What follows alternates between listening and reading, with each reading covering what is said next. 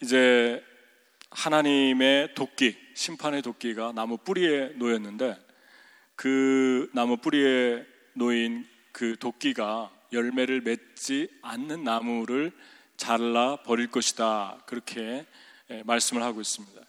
농부는 농사를 지으면서 열매가 맺혀지지 않는 나무나 식물을 많이 기다리죠.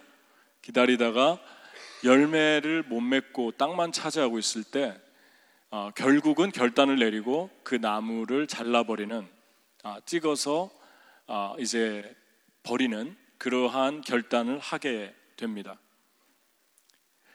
이 이야기가 충격적인 거는 세례를 받겠다고 유대인들이 세례 요한에게 물밀듯이 몰려오고 있었어요. 그러니까 요한에게 소문을 듣고 여러 지역에서 찾아오고 있는데, 찾아오면서 먼 길을 왔고 또 아침에 준비를 했을 것이고 또 여러 가지 많은 것들을 이제 준비하고 또 설레이면서 왔을 것입니다. 근데 그런 사람들을 향해서 독사의 자식이라고 얘기를 하면 듣는 사람들은 어떤 생각을 할 것 같습니까? 특히 유대인들은 짐승에 대해서 싫어하는 짐승 중에 하나가, 가장 싫어하는 짐승 중에 하나가 뱀인데, 그 뱀 중에서도 독사라고 하면은 상징적으로 사탄을 의미하는데 마귀의 자식이다, 그렇게 얘기를 하니까 얼마나 이 사람들의 마음에 분노가 일어났을까를 짐작할 수 있죠. 만약에 여러분이 아침에 일찍 교회에 오려고 그 전날부터 열심히 준비하고 또 여러분이 여러 가지들을 마음을 준비하고 그리고 왔는데 교회 오자마자 여러분을 향해서 독사의 자식이다, 그러면은 그건 엄청난 충격이 있겠죠. 아마 집에 돌아가는 사람도 있을 것 같아요. 그런 거나 별반 다를 게 없다는 것입니다. 근데 왜 독사의 자식이라고 했느냐? 하나님의 자식이 아니라는 것입니다. 근데 이스라엘 사람들은 자기들이 아주 뼛속까지 자부감을 갖고 있는 거 하나가 있는데, 나는 하나님에게 선택받았고 우리 조상은 아브라함이다. 그거에 대한 자부감은 대단했어요. 그런데 요한이 그 생각을 꿰뚫어 보고 하는 말이, 너희가 혈통적으로 아브라함의 자손이라고 거기에 안정감을 두고 그것에 대해서 자부감을 가지고 있는데, 하나님은 지금 오늘 여기 이 돌들로도 아브라함의 자손을 만들 수 있다. 다시 말하면 너희는 외적으로는 아브라함의 자손인지 모르겠지만 믿음이 없는 사람들이다. 아브라함은 믿음의 사람인데 아브라함의 믿음이 없으니까 결국 너희는 마귀의 자식이다. 그 이야기를 명료하게 해준 것입니다. 이 사람들이 아브라함의 믿음에 대해서 알고 있었죠. 히브리서 11장 8절 같이 한번 읽겠습니다. 믿음으로 아브라함은 부르심을 받았을 때 순종하여 장래의 유업으로 받을 땅에 나아갈새 갈 바를 알지 못하고 나아갔으며, 그러니까 믿음의 사람들이었기 때문에 아브라함은 하나님 말씀할 때 본토 친척 아비 집을 떠나 하나님 지시하는 땅으로 갔죠. 대단한 믿음이죠. 더 대단한 믿음이 그 다음 절에 나오는데 11장 17절 한번 읽어볼까요? 아브라함은 시험을 받을 때 믿음으로 이삭을 드렸으니 그는 약속들을 받은 자로 돼 그 외아들을 드렸느니라. 아브라함 이런 믿음이 있었는데 이 사람들은 하나님께 나오면서 전혀 믿음이 없다는 것입니다. 그래서 이들이 좋은 열매를 맺지 못한 근본적인 이유가 이 아브라함의 믿음이 없었기 때문에 근본적으로 좋은 열매를 맺을 수가 없었다는 거죠. 그러니까 여러분, 하나님께 나올 때 여러분 스스로 그런 생각을 해볼 때가 있잖아요. 나는 믿음이 있는가? 나는 믿음 안에 있는가? 지난주에 이 앞에 나가서 전도를 했는데 우리 전도하는 날이라, 그런데 한 청년이 나이지리아인가요? 에서 와가지고 여기에서 무슨 시큐리티 한다고 우리 블랙 아메리칸 이게 한 분이 서 계신 건장한 청년이 서 계셨는데 거기에 하나님 말씀을 전하면서 봤더니 하나님을 믿는 사람이라고 그래요. 그 와이프도 교회 나가고 열심히 나가고 그래서 그러면은 예수님 믿고 구원 받았습니까? 물어봤더니 잘 모르겠다고. 왜냐하면 어렸을 때부터 태어나서부터 교회를 다녀가지고 그게 내가 항상 고민하는 거라고. 하나님을 믿는데 확신이 없는 사람들은 다시 한번 잘 생각해 봐야 될 말씀인데 내가 믿음이 있는가 없는가는 첫 번째 그 기준이 좋은 열매로 분별한다는 것입니다. 뿌리는 보이지 않지만 열매는 보이니까 열매를 보아서 그 뿌리가 무언지 알겠죠. 여러분과 제가 포도나무 열매 앞에 서가지고 포도 열매를 보면서 아, 포도나무네 이렇게 생각하는 것처럼 하나님을 믿는 사람들은 하나님을 믿는지 그 믿음이 볼 수 없는 존재이기 때문에 믿는지 안 믿는지를 구별하려면 열매가 어떤 열매가 맺히는가, 좋은 열매인가 나쁜 열매인가 보면 된다는 것입니다. 그럼 좋은 열매는 어떤 열매입니까? 회개의 열매라고 말씀하고 있죠. 회개의 열매를 맺을 수밖에 없는 게 처음에 하나님께로 나가려고 할 때 예수님을 거치지 않고는 못 나간다고 그러죠. 내가 길이요 진리요 생명이니 나로 말미암지 않고는 아버지께로 올 자가 없다. 예수님을 거쳐서 가려고 하다 보니까 예수님을 믿으려면 한 가지를 꼭 통과해야 되는데 십자가 사건이죠. 그럼 그 십자가를 보면서 예수님이 왜 피를 흘리고 죽으셨나? 예수님이 왜 저렇게 고통스럽게 죽었나? 그 생각을 당연히 하게 되겠죠. 그리고 아, 내 죄 때문에 죽으셨구나. 그 결론을 내리게 되면서 회개하게 되겠죠. 다시 말하면 회개는 필연적이라는 것입니다. 하나님을 믿으려면 반드시 통과해야 하는 관문이 회개라는 것입니다.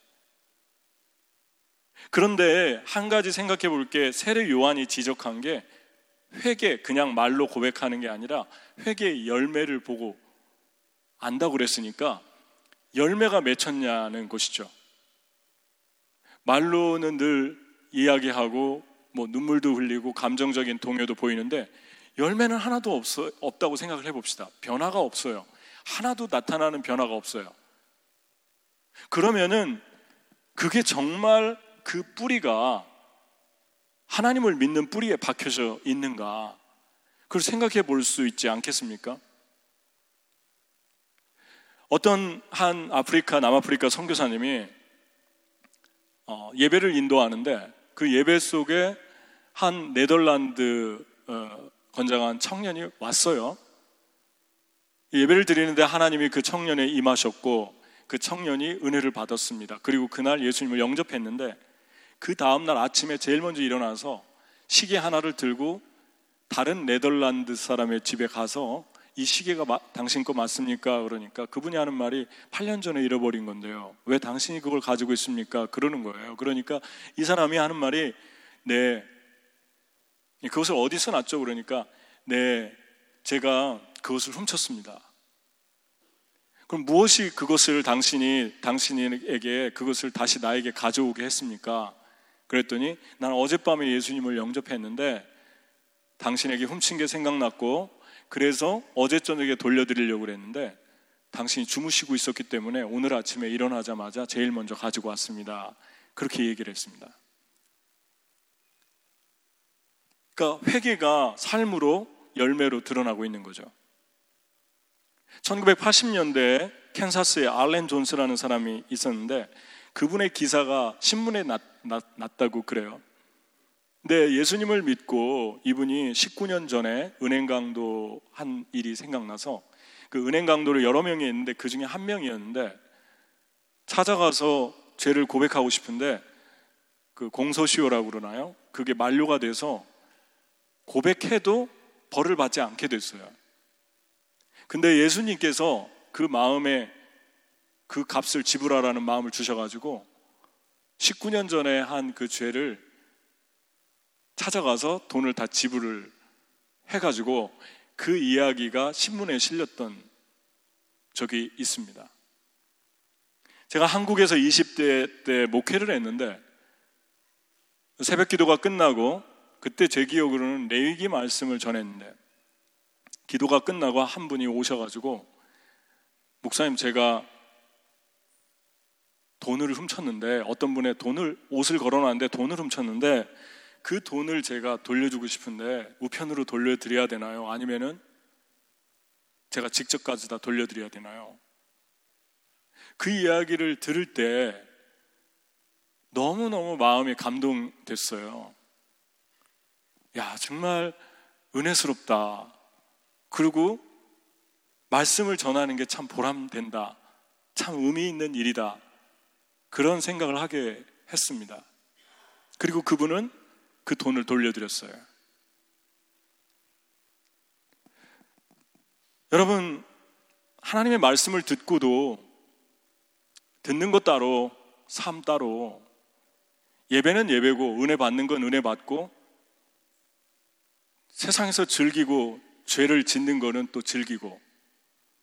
그런데 놀라운 건요, 요즘 크리스찬들의 어떤 형태가 많이 나타나냐면 즐기고 죄를 짓고 하나님이 보기에, 사람이 보기에 분명한 죄인데 은혜를 받는다는 거예요. 그 은혜가 어디서 온 은혜입니까? 그게 하나님이 주신 은혜입니까? 본인의 착각이죠. 은혜 받은 거 아니에요. 은혜 받으면 반드시 첫 번째 열매로 나타나야 합니다. 그 첫 번째 열매가 회개입니다. 회개는 말로만 그냥 잘못했습니다가 아니라 행동을 바꾸기 위해서 깊이 고민하고 생각하고, 아, 나 때문에 다른 사람들이 피해를 입는구나, 나 때문에 참 어렵게 사는구나, 그 마음 때문에 견딜 수 없어하고, 그게 회개입니다. 몽골의 아랑가이에 한 목사님이 있는데 첫 해에 가서 지도자 훈련을 하는데 그 사역자들이 한 20여 명 모였는데 그때 이 아랑가이 목사님 한 분의 부인과 딸이 참여했는데 둘째 딸이 중간에 간증을 했어요. 어떻게 예수님 믿게 됐는지. 근데 둘째 딸이 일어나더니 고등학생이었던 것 같아요. 우리 집은 게르에 살았는데 아버지가 맨날 술 먹고 밖에 쫓아내고 그래서 제대로 잠도 못 자고 늘 엄마 때리고 그랬는데 우리가 쉬지 않고 기도했습니다, 하나님께. 근데 어느 날 아버지가 술을 못 먹게 됐고 피를 토하게 됐고 그러면서 아버지가 회개했는데 예수님 믿고 지금 목사님까지 됐는데 지금도 되게 신실하게 갈 때마다 만나는 것 같아요. 몽골에 가면 신실하게 그 가족을 사랑하고 영혼을 사랑하고 성실한 아빠로 천국 같은 삶을 그 가정과 교회가, 그분이 직접 교회를 인도하시는데 그렇게 살고 있는 모습을 보게 됩니다. 한 사람의 행동과 삶이 회개하면 눈으로 드러나고 변화가 나타나고 그러면 그 사람은 믿음이 있는 사람이에요. 여러분, 여기에 요한이 지금 뭐라고 얘기합니까? 누가복음 3장 10절 14절 자기에게 나와서 세례받겠다고 머리를 들이대는 사람들에게 무리가 물어 이르되 그러면 우리가 무엇을 하리이까? 대답하여 이르되 옷 두 벌 있는 자는 옷 없는 자에게 나눠줄 것이요 먹을 것이 있는 자도 그렇게 할 것이니라 하고 세리들도 세례를 받고자 하여 와서 이르되 선생이여 우리는 무엇을 하리이까 하매 이르되 부과된 것 외에는 거두지 말라 하고 군인들도 물어 이르되 우리는 무엇을 하리이까 하매 사람에게 강탈하지 말며 거짓으로 고발하지 말고 받는 급료를 족한 줄로 알라 하니라. 이 말씀의 핵심은 변화입니다. 행동의 변화. 정말 회개했느냐? 그러면 행동을 바꿔라. 그렇게 얘기하고 있죠. 그런데 문제는 어떤 분들은 이렇게 얘기합니다. 회개는 정말 하고 싶은데요, 행동하고 마음하고 따로 이렇게 움직이는데 어떡하죠? 그렇게 얘기합니다. 그런 분들을 위해서 회개가 그렇게 정말 어려운 것인가, 회개가 정말 그렇게 힘든 것인가 한번 생각해 보죠. 요한복음 15장 5절을 한번 읽어볼까요? 자, 같이 한번 요한복음 15장 5절 제가 읽겠습니다. 나는 포도나무요 너희는 가지라. 그가 내 안에 내가 그 안에 거하면 사람이 열매를 많이 맺나니 나를 떠나서는 너희가 아무것도 할 수 없음이라. 여러분, 포도나무는 예수님이고 농부는 가지니까 열매를 맺으려면은 농부는 하나님이고 나무는 예수님이니까 가지는 우리니까 가지가 할 수 있는 일은 하나밖에 없죠. 그냥 붙어 있는 거죠, 나무에. 그러면 열매 맺게 하는 거는 농부가 하고 나무가 해줍니다. 뿌리에서 수액을 빨아 올려서 가지에게 공급해 주는 거니까. 그건 무슨 얘기죠? 회개가 그렇게 어려운 게 아니라는 것을 우리에게 말씀해 주고 있습니다. 억지로 하는 게 아니라 자연스럽게 가지에 붙어 있으면 회개하고 싶은 마음과 욕구가 올라온다는 거죠. 그것을 내가 하려고 하는 게 아니라 주님이 준다는 것입니다. 그래서 요한복음 15장 2절에 보면은 물은 내게 붙어 있어 열매를 맺지 아니하는 가지는 아버지께서 그것을 제거해 버리시고 물은 열매를 맺는 가지는 저 열매를 맺게 하여 그것을 깨끗하게 하신다. 가지치기 해준다는 것입니다. 가지치기를 하는 이유는 열매를 맺게 하기 위해서 죄를 없애주신다는 거죠. 죄를 회개하게 한다는 것입니다. 그러니까 하나님 안에 있으면 있을수록, 주님께 붙어 있으면 붙어 있을수록 마음에서 내가 죄를 지면 조그만한 죄도 견딜 수 없게 그렇게 되기 때문에 계속해서 죄를 회개하고 또 고치고 또 바꾸고 그것을 계속해서 하고 싶어진다는 것입니다. 농부가 그렇게 해주고 나무가 그렇게 해주기 때문에. 바꿔서 얘기하면요, 여러분에게 회개하고 싶은 마음이 있다 그러면 여러분은 예수님 안에 있는 것입니다. 여러분이 예배를 드리고 집에 가서 아내를 괴롭히고 주변의 사람들을 괴롭히면서 교회에 와서 은혜 받는 것 따로, 집에 가서 그렇게 사는 것 따로라면 한번 심각하게 생각해 봐야 돼요. 극단적으로 생각할 때 그 사람 안에는 씨앗이 없을 수도 있습니다. 가지가 포도나무에 붙어 있는 것이 아니라 마귀의 나무에 붙어 있는 것일 수도 있어요. 하나님을 만나고 하나님에게 붙어 있는 가지는 견딜 수 없는 것입니다. 죄를 지으면 먼저 회개하고 먼저 찾아가고 먼저 고백하고 불편해서 못 사는 거죠.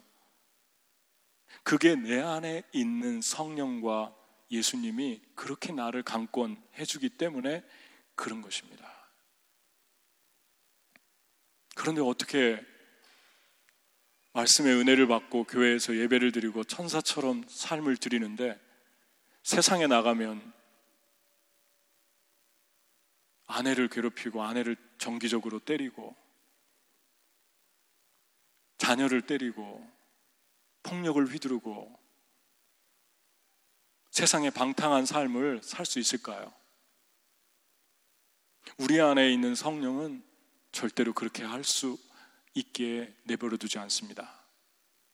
견딜 수가 없게 만드는 것이죠.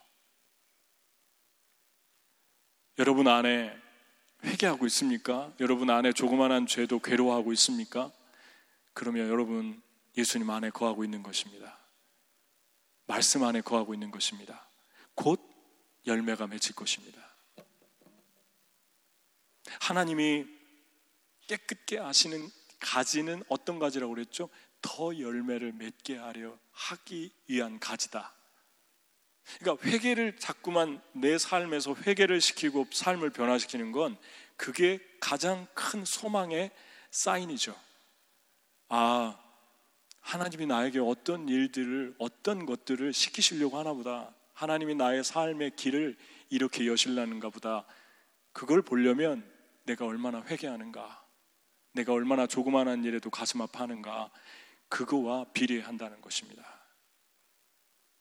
이게 축복 아닙니까, 여러분? 이게 엄청난 축복이잖아요. 내가 죄를 지으면 마음에 괴롭고하고 힘들어하는 거, 이 마음을 인간이 하겠습니까? 하나님이 그렇게 은혜를 주시기 때문에 하는 거기 때문에 얼마나 큰 복입니까? 두 번째, 어떻게 우리가 붙어 있을 수 있는가? 요한이 불 얘기를 합니다. 누가복음 3장 16절 같이 한번 큰 소리로 읽어보도록 하겠습니다. 요한이 모든 사람에게 대답하여 이르되 나는 물로 너에게 세례를 베풀거니와 나보다 능력이 많으신 이가 오시나니 나는 그의 신발끈을 풀기도 감당하지 못하겠노라. 그는 성령과 불로 너희에게 세례를 베푸실 것이요. 그랬습니다. 성령과 불은 따로 떨어진 게 아니라 똑같은 한 단어입니다. 왜냐하면 오순절날 성령이 임할 때 불로 임했고 각 사람의 각자의 머리 위에 임해서 계속 거하였기 때문에 그렇습니다. 불의 특성은 여러 가지 의미가 있는데 하나님이 구약에 보면은 불에 대한 이야기를 되게 많이 하고 있어요. 그래서 가장 먼저 나오는 불 중에 하나가 모세가 40년 동안 양을 치고 있는데 어느 날 가다가 보니까 떨기나무, 가시나무에 불이 붙었죠. 그래서 이상하다, 불이 붙었는데 왜 나무가 안 타나 하고 가까이 갔더니 음성이 들리죠. 너는 내려가서 내 백성을 애굽의 압제 속에서 구원해내라. 그래서 그 길로 모세는 그 사명을 받고 내려와서 200만 명의 영혼을 구원하게 되죠. 그리고 낮에는 구름기둥, 밤에는 불기둥이 이스라엘 민족을 호위했기 때문에 저녁의 추위도 견뎌낼 수 있었죠. 그것도 불이었죠. 사막 기후가 춥잖아요, 저녁에. 그런가 하면은 새벽에 이스라엘 백성을 보내고 추적해오는 애굽 군대를 향해서 하나님이 불기둥과 구름기둥으로 감싸니까 그걸 보고 애굽의 군대가 어지러웠다고 그래요. 물에 다 빠져서 죽었죠. 자기들이 죽이려고 자기들이 죽었죠. 뭐 그런 것 같아요. 여러분, 높은 빌딩만 봐도 어지러운데 하늘에 닿을 듯한 그 기둥을 보니까 얼마나 어지럽겠습니까? 그런데 하나님의 성령의 불이 그들의 마음을 어지럽게 만드신 거예요.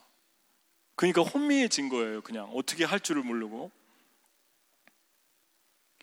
지금 또 하나 중요하게 생각해 봐야 될 것은 불 얘기가 또 있는데 어떻게 보면 불의 역사라고도 볼 수 있어요. 이스라엘 백성이 제사를 지내는데 제사 중에는 크게 5가지가 있어요. 근데 가장 많이 유명하고 가장 많이 드렸던 제사가 번제, burnt offering인데 짐승을 태워서 하나도 안 남기고 그대로 분리시켜서 가죽을 벗겨서 통째로 하나님께 드리는 번제를 burnt offering, 번제라고 그랬는데 이 번제는 어떻게 드렸냐면 누가 죄를 지었을 때 자기가 짐승을 하나 골라서 데리고 오고 그 짐승의 손을 얹고 자기 죄를 고백하고 그 다음에 그 고백한 사람이 짐승의 배를 갈라서 죽이고 가죽을 벗기고 몸을 다 나누고 그런 다음에 깨끗이 씻어서 제사장에게 주면 그 제사장이 그걸 태워서 하나님께 제사를 드렸어요. 그 피는 제단에 뿌리고 속죄, 죄를 지었을 때.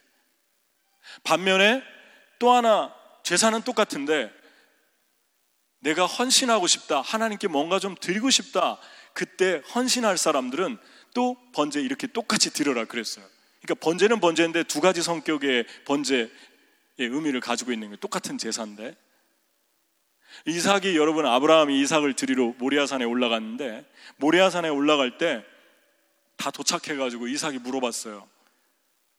창세기 22장 7절에 보면 이삭이 그 아버지 아브라함에게 말하여 이르되 내 아버지여 하니 그가 이르되 내 아들아 내가 여기 있노라. 이삭이 이르되 불과 나무는 있는데 번제할 양은 어디 있습니까? 물어봤어요. 번제할 양이 바로 이삭이었는데 불과 나무는 준비되었는데 우리는 계속 이렇게 얘기할 때가 많아요. 누가 헌신해야 되죠? 도와줄 사람이 없는데요? 시간이 없는데요? 나 지금 건강이 안 좋은데요? 재정도 어려운데요? 나는 지금 하는 일이 많은데요? 주변에 사람이 없는데요? 저희 가정이 지금 어렵습니다. 하나님이 지금 불과 나무는 준비해 놨는데 성령의 불은 지금 활활 타오르고 있는데 번제할 양 어딨냐고 계속 물어보죠. 이게 무엇을 말합니까? 왜 여기서 한 가지 우리가 질문해 봐야 될 것은 왜 번제는 2가지를 똑같은 제사를 번제 하나로 드리게 했을까요? 하나님께 드리는 헌신도 번제고 회개도 번제예요.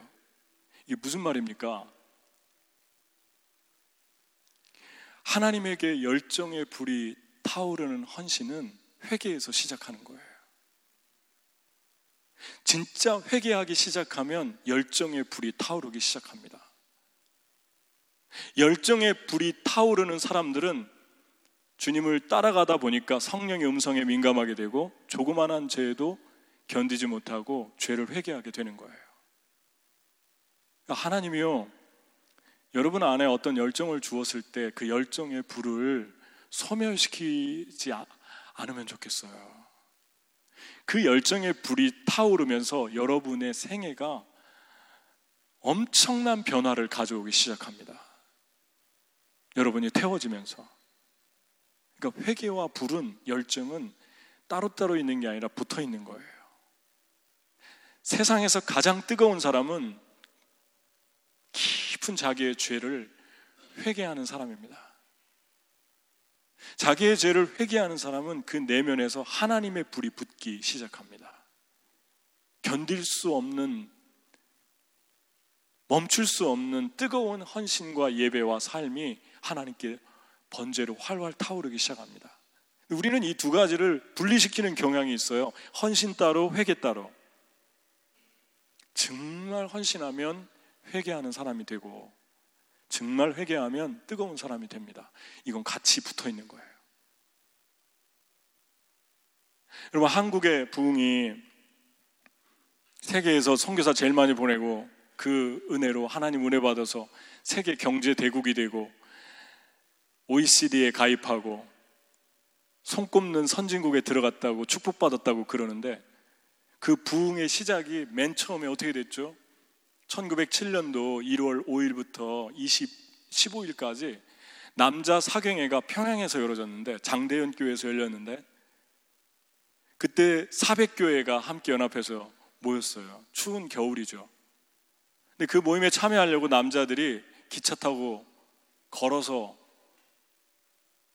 먹을 거, 입을 거 다 자기가 공급해가지고 자비량으로 해서 와서 은혜를 받는데, 저녁에 갑자기 한 장로님이 앞에 서더니 내가 선교사들을 미워했다고 공개 자복을 했어요. 그걸 보고 있다가 대성통곡하면서 사람들이 울기 시작했고, 그게 한국의 크리스찬이티, 한국의 부흥의 시작이었어요. 불이 붙은 거죠.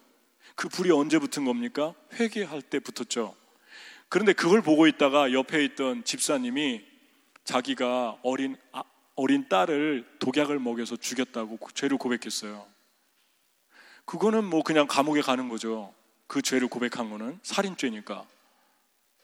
그래서 한 거예요. 그걸 보고 있다가 옆에 있던 한 선교사의 조력자가 내가 선교사님 주머니에서 이불, 지금으로 환산하면 이불을 훔쳤는데, 그 이불을, 그 2,000원을 내가 돌려주고 싶은데 그 선교사님이 없으니까 그 선교사님 부인에게 돌려달라고 하면서 그레함 리라는 분에게 갖다 줬어요. 다른 선교사에게. 이 사실을 조지 맥쿤이라는 선교사가 아서 브라운이라는 본토에 있는, 미국 본토에 있는 선교본부에 편지를 썼는데, 그 편지에 기록된 내용이에요. 지금 제가 읽은 거예요. 이것으로 인해서 한국은 불바다가 됐어요. 북한이, 평양이 예루살렘이라고 불릴 만큼 삽시간에 수십만 명이 믿기 시작했고, 그리고 이제 6.25 전쟁이 일어나면서 그 많은 크리스찬들이 남한으로 피신을 가면서 저 부산까지 가면서 남한의 그 불이 다시 옮겨 붙었어요. 그리고 엄청난 부흥이 한국을 뒤덮은 거예요. 전 세계가 주목했죠, 한국을. 그 부흥을 보러 오기도 하고.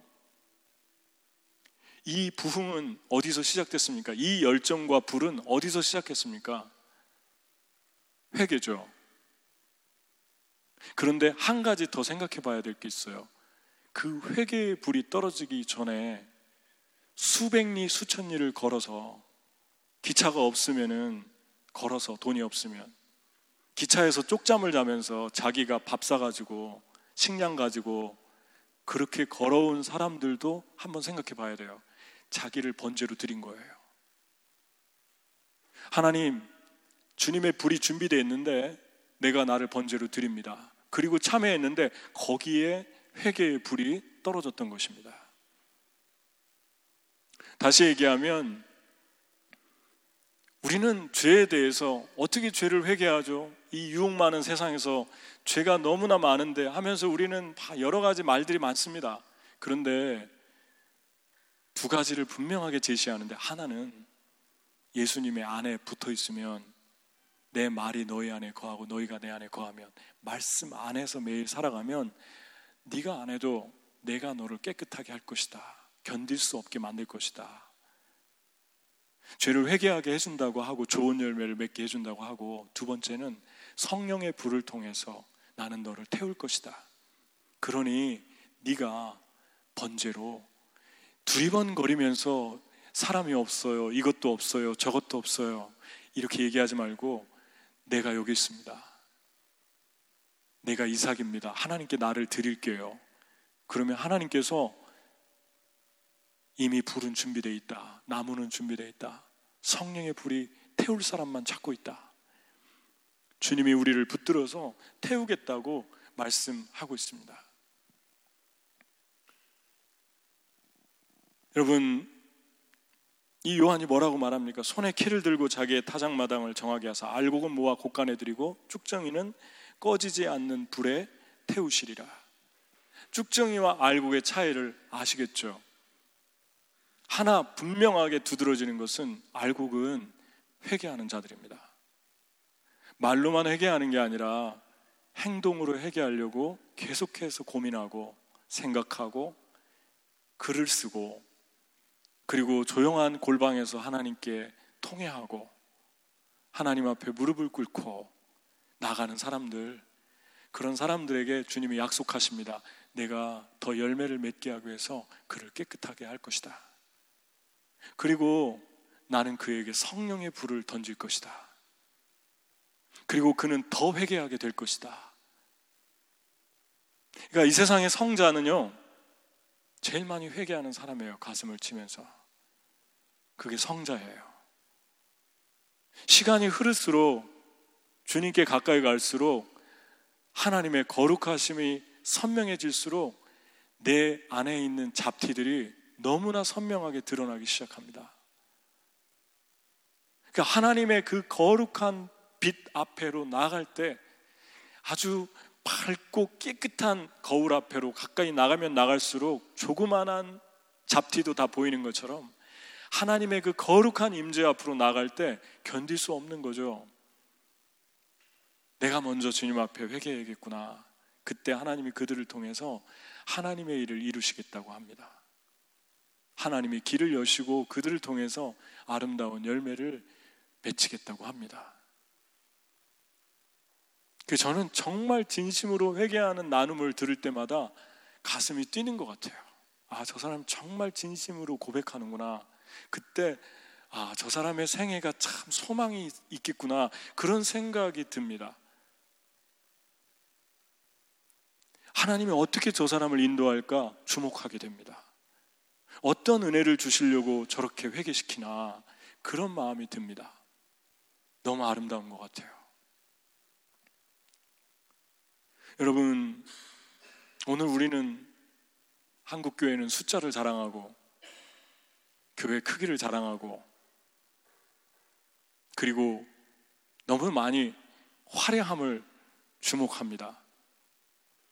그런데 정말 그렇게 물밀듯이 주님 앞에 나오는 사람 한 분 한 분이 회개의 열매를 맺고 있는가?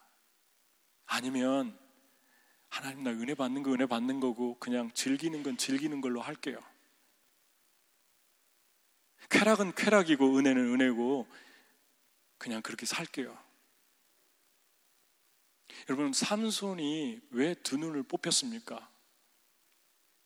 드릴라 하고 계속 죄를 짓는데도 아무 일이 일어나지 않았다는데 맹점이 있어요. 그런데 거기에 치명적인 이야기가 뭔지 아십니까? 하나님의 신이 삼손을 떠났어도 삼손이 알지 못하더라. 계속 하나님의 은혜가 자기 안에 머물고 있다고 착각한 거예요. 하나님의 신이 언제 떠났습니까? 드릴라랑 한 번, 두 번, 세 번 할 때도 계속 그 힘이 살아 있었어요. 그게 맹점이에요.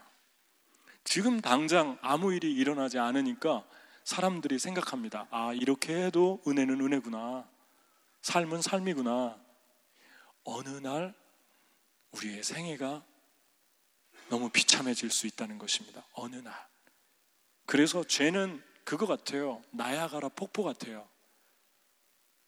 조금씩 떨어지는 게 아니라 어느 날 잔잔히 가다가 팍 떨어지는 것 같아요. 추락하는 것 같아요. 그래서 죄는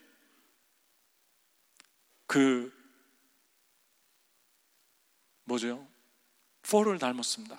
나야가라 폴을 닮았습니다. 절벽을 닮았습니다. 폭포를 닮았어요. 그냥 이렇게 쭉 가다가 이렇게 떨어지는, 어느 날 그냥 이렇게 떨어지는 거예요.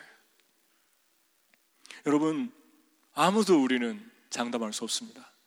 하나님 앞에서 계속 우리의 삶을 드릴 때 그분의 불이 우리를 태울 것이고, 우리의 농부가 우리를 깨끗게 하실 때 우리의 영혼은 불타며 살아날 것입니다. 저는 저와 여러분이 이러한 불로 사용되기를 축복합니다. 정말 알곡이 되어서, 쭉정이가 아니라 알곡이 되어서 주님을 따르는, 그래서 우리가 가는 곳, 우리가 있는 곳이 천국으로 바뀌고, 그 아랑가의 목사님처럼 그분 한 분이 바뀌니까 그 딸들이 천국을 사는 거예요. 한 명이 회개하니까 그 집안과 그 지역과 아랑가의 그 지역의 많은 사람들이 천국을 경험하는 거예요. 한 분이 술을 끊으니까, 한 분이 폭력을 끊으니까. 이런 부흥이 다시 일어나야 되지 않겠습니까? 우리나라에, 미국에 이런 부흥이 다시 일어나야 되지 않겠어요? 우리 같이 이것을 위해서 기도하는 그런 시간이 됐으면 좋겠습니다. 같이 기도하겠습니다.